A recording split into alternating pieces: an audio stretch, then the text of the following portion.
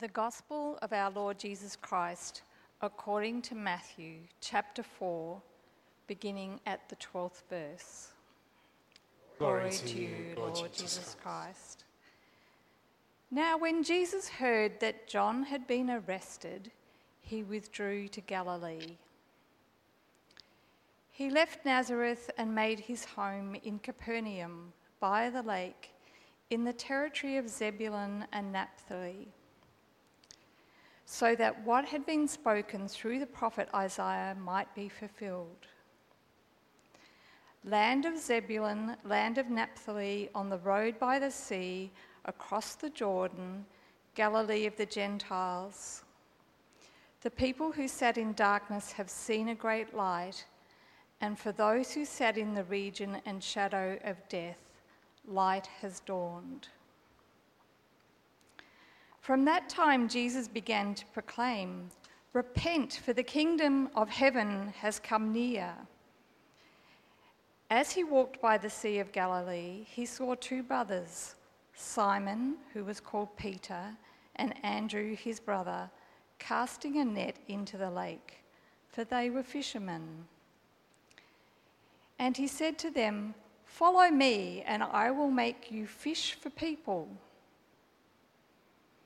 Immediately they left their nets and followed him.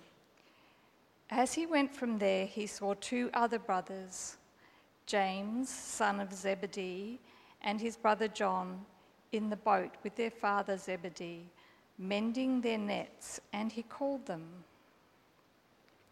Immediately they left the boat and their father and followed him.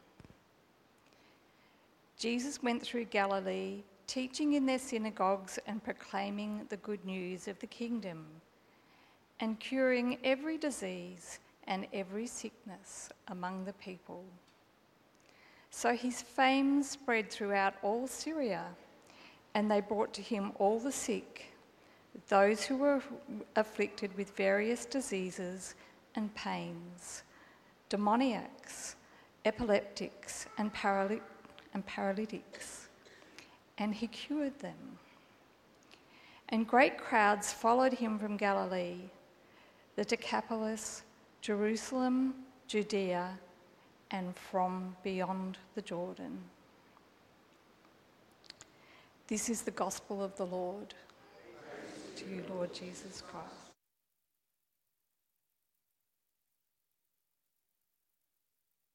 Let us pray. May the words that I speak and the reflection of all our hearts and minds transform us to be light, the light of Christ in our world. Amen. Please be seated. Well, Jesus said to Simon and Andrew, "Follow me, and I will make you fishers of people." I wonder what accepting that invitation meant for Peter and Andrew. I imagine following Jesus meant lifting their eyes and their attention from the familiarity of and the comfort of working together as brothers, from the state of their fishing nets, from the prevailing weather conditions, from the seasonal patterns of the Sea of Galilee, from the whereabouts of the fish that they were hoping to catch, and from the expectations of family and village life. I imagine that following Jesus meant paying attention to a much bigger world, a world far bigger than any world they would ever have imagined themselves being a part of. They would have encountered people from all walks of life in all kinds of places. I imagine the focus of their attention shifted significantly as they followed Jesus to all the places that Jesus went. Places where people were doing life in synagogues, in villages, in towns, and in cities, both Jewish and Gentile. Peter and Andrew, James and John were alongside Jesus as he proclaimed the good news and brought healing and wholeness to all kinds of people in all kinds of places. people who had all kinds of needs. Can you imagine being one of those men and journeying with Jesus on this incredible adventure, this life-changing way of being and seeing the world? And it seemed that people were attracted to what Jesus did and said, because we just read crowds followed him, all kinds of people from all kinds of places.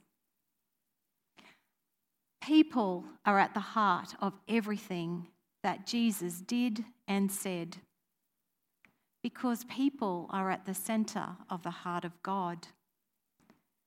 God so loved the world that God sent the embodiment of God's very self to be and to reveal and to be the manifestation of who God is, to be God in our world. Therefore, when we follow Jesus, people are at the heart of everything that Jesus calls us to. All kinds of people with all kinds of needs and in all kinds of places.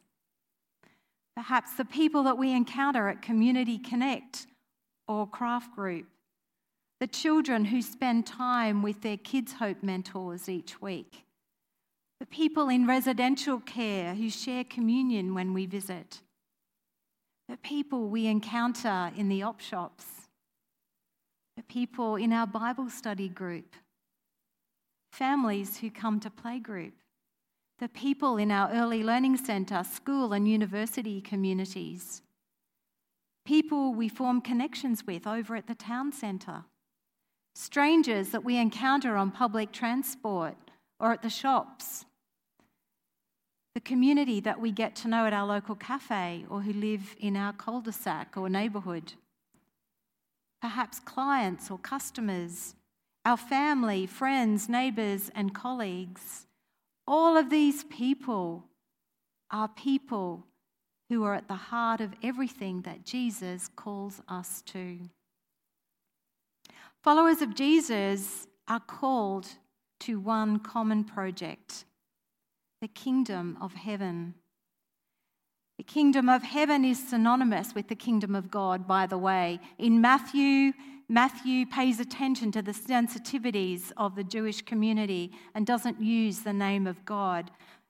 But what Matthew calls kingdom of heaven and what Luke calls kingdom of God are one and the same. But the kingdom of heaven is also synonymous with Jesus himself, since Jesus was both the embodiment and the proclamation of this kingdom. So not only are people at the heart of everything that Jesus did and said, people are at the heart of the kingdom of heaven. And who is the king of this kingdom? Perhaps it's a question we don't need to ask, but I think it's worth visiting anyway. The Hebrew Scriptures and the New Testament portray God as the King of heaven and indeed as the King of the universe. The fundamental love and energy that is behind all that is. The kingdom of God refers to the area over which God's royal rule extends in time, in space, in purpose, in the ways that God has of accomplishing God's purpose and the extent of all that. Remembering that we are talking about the God of the universe and beyond. Jesus elaborates on all these aspects in the Gospels, showing us ways in which the ways that God acts are the ways that God calls us to also behave.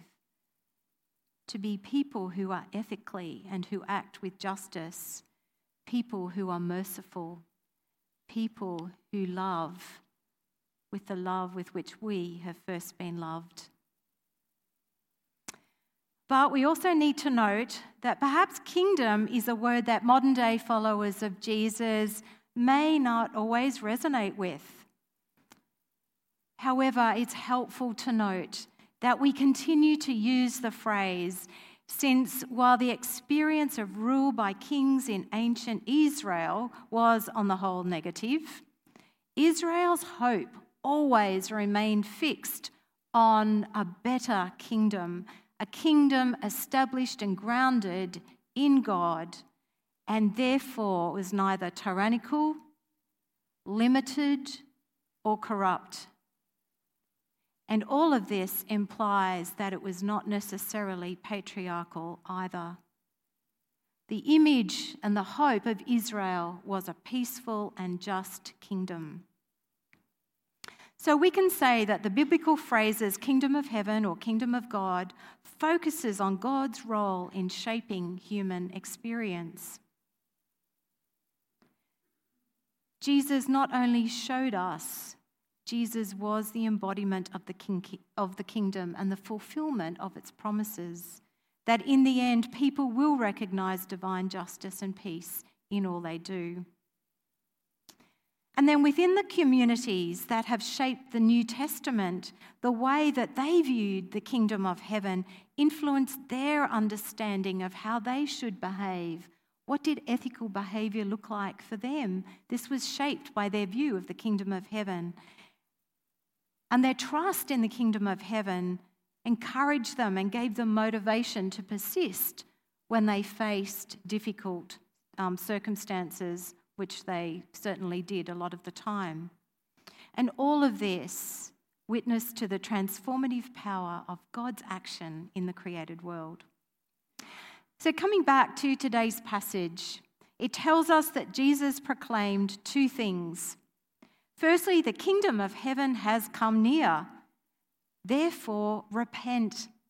That is, turn away from focusing on yourself, your own ego, the kingdom of you, that too easily breaks love and trust.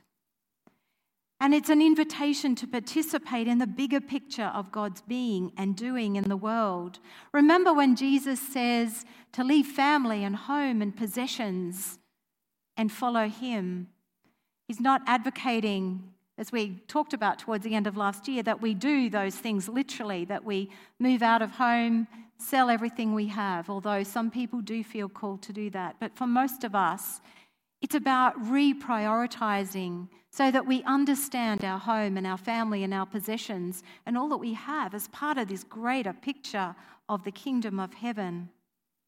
And so we pray, your kingdom come on earth as in heaven. But secondly, in verse 23, Jesus proclaims that the kingdom of heaven is good news.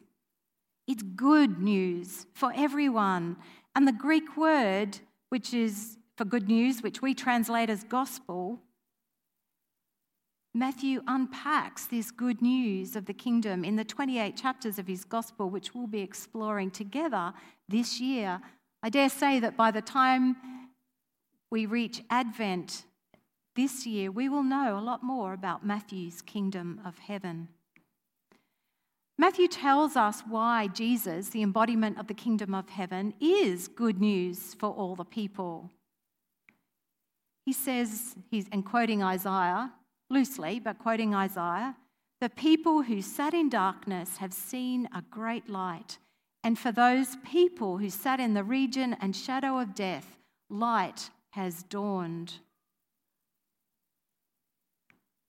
People are at the heart of the kingdom of heaven because people are at the heart of God's heart.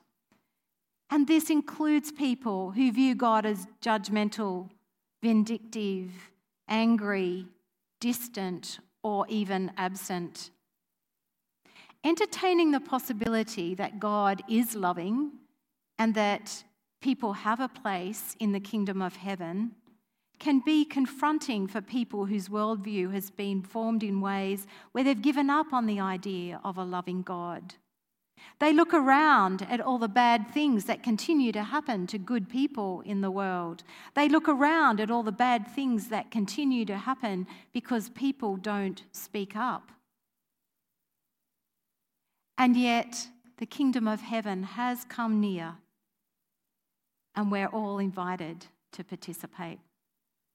Just like some of the people Peter and Andrew, James and John encountered when they travelled with Jesus. People who were disillusioned and people who were really seeking after what Jesus had to offer. And they discovered that Jesus broke down the barriers that separated people from God and each other. We've talked a lot about the kingdom of heaven, but what is it? Do we have a definition? Well, actually, it seems that Jesus doesn't tell us exactly.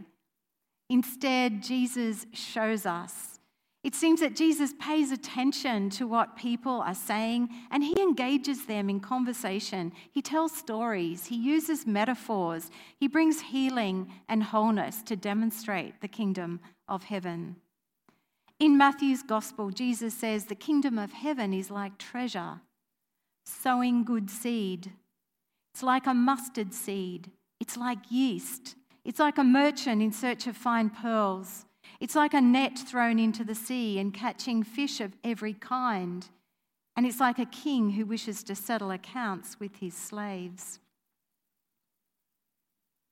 In Matthew, there are also references to the kingdom being like salt and light. There are conversations about who is greatest in the kingdom of heaven.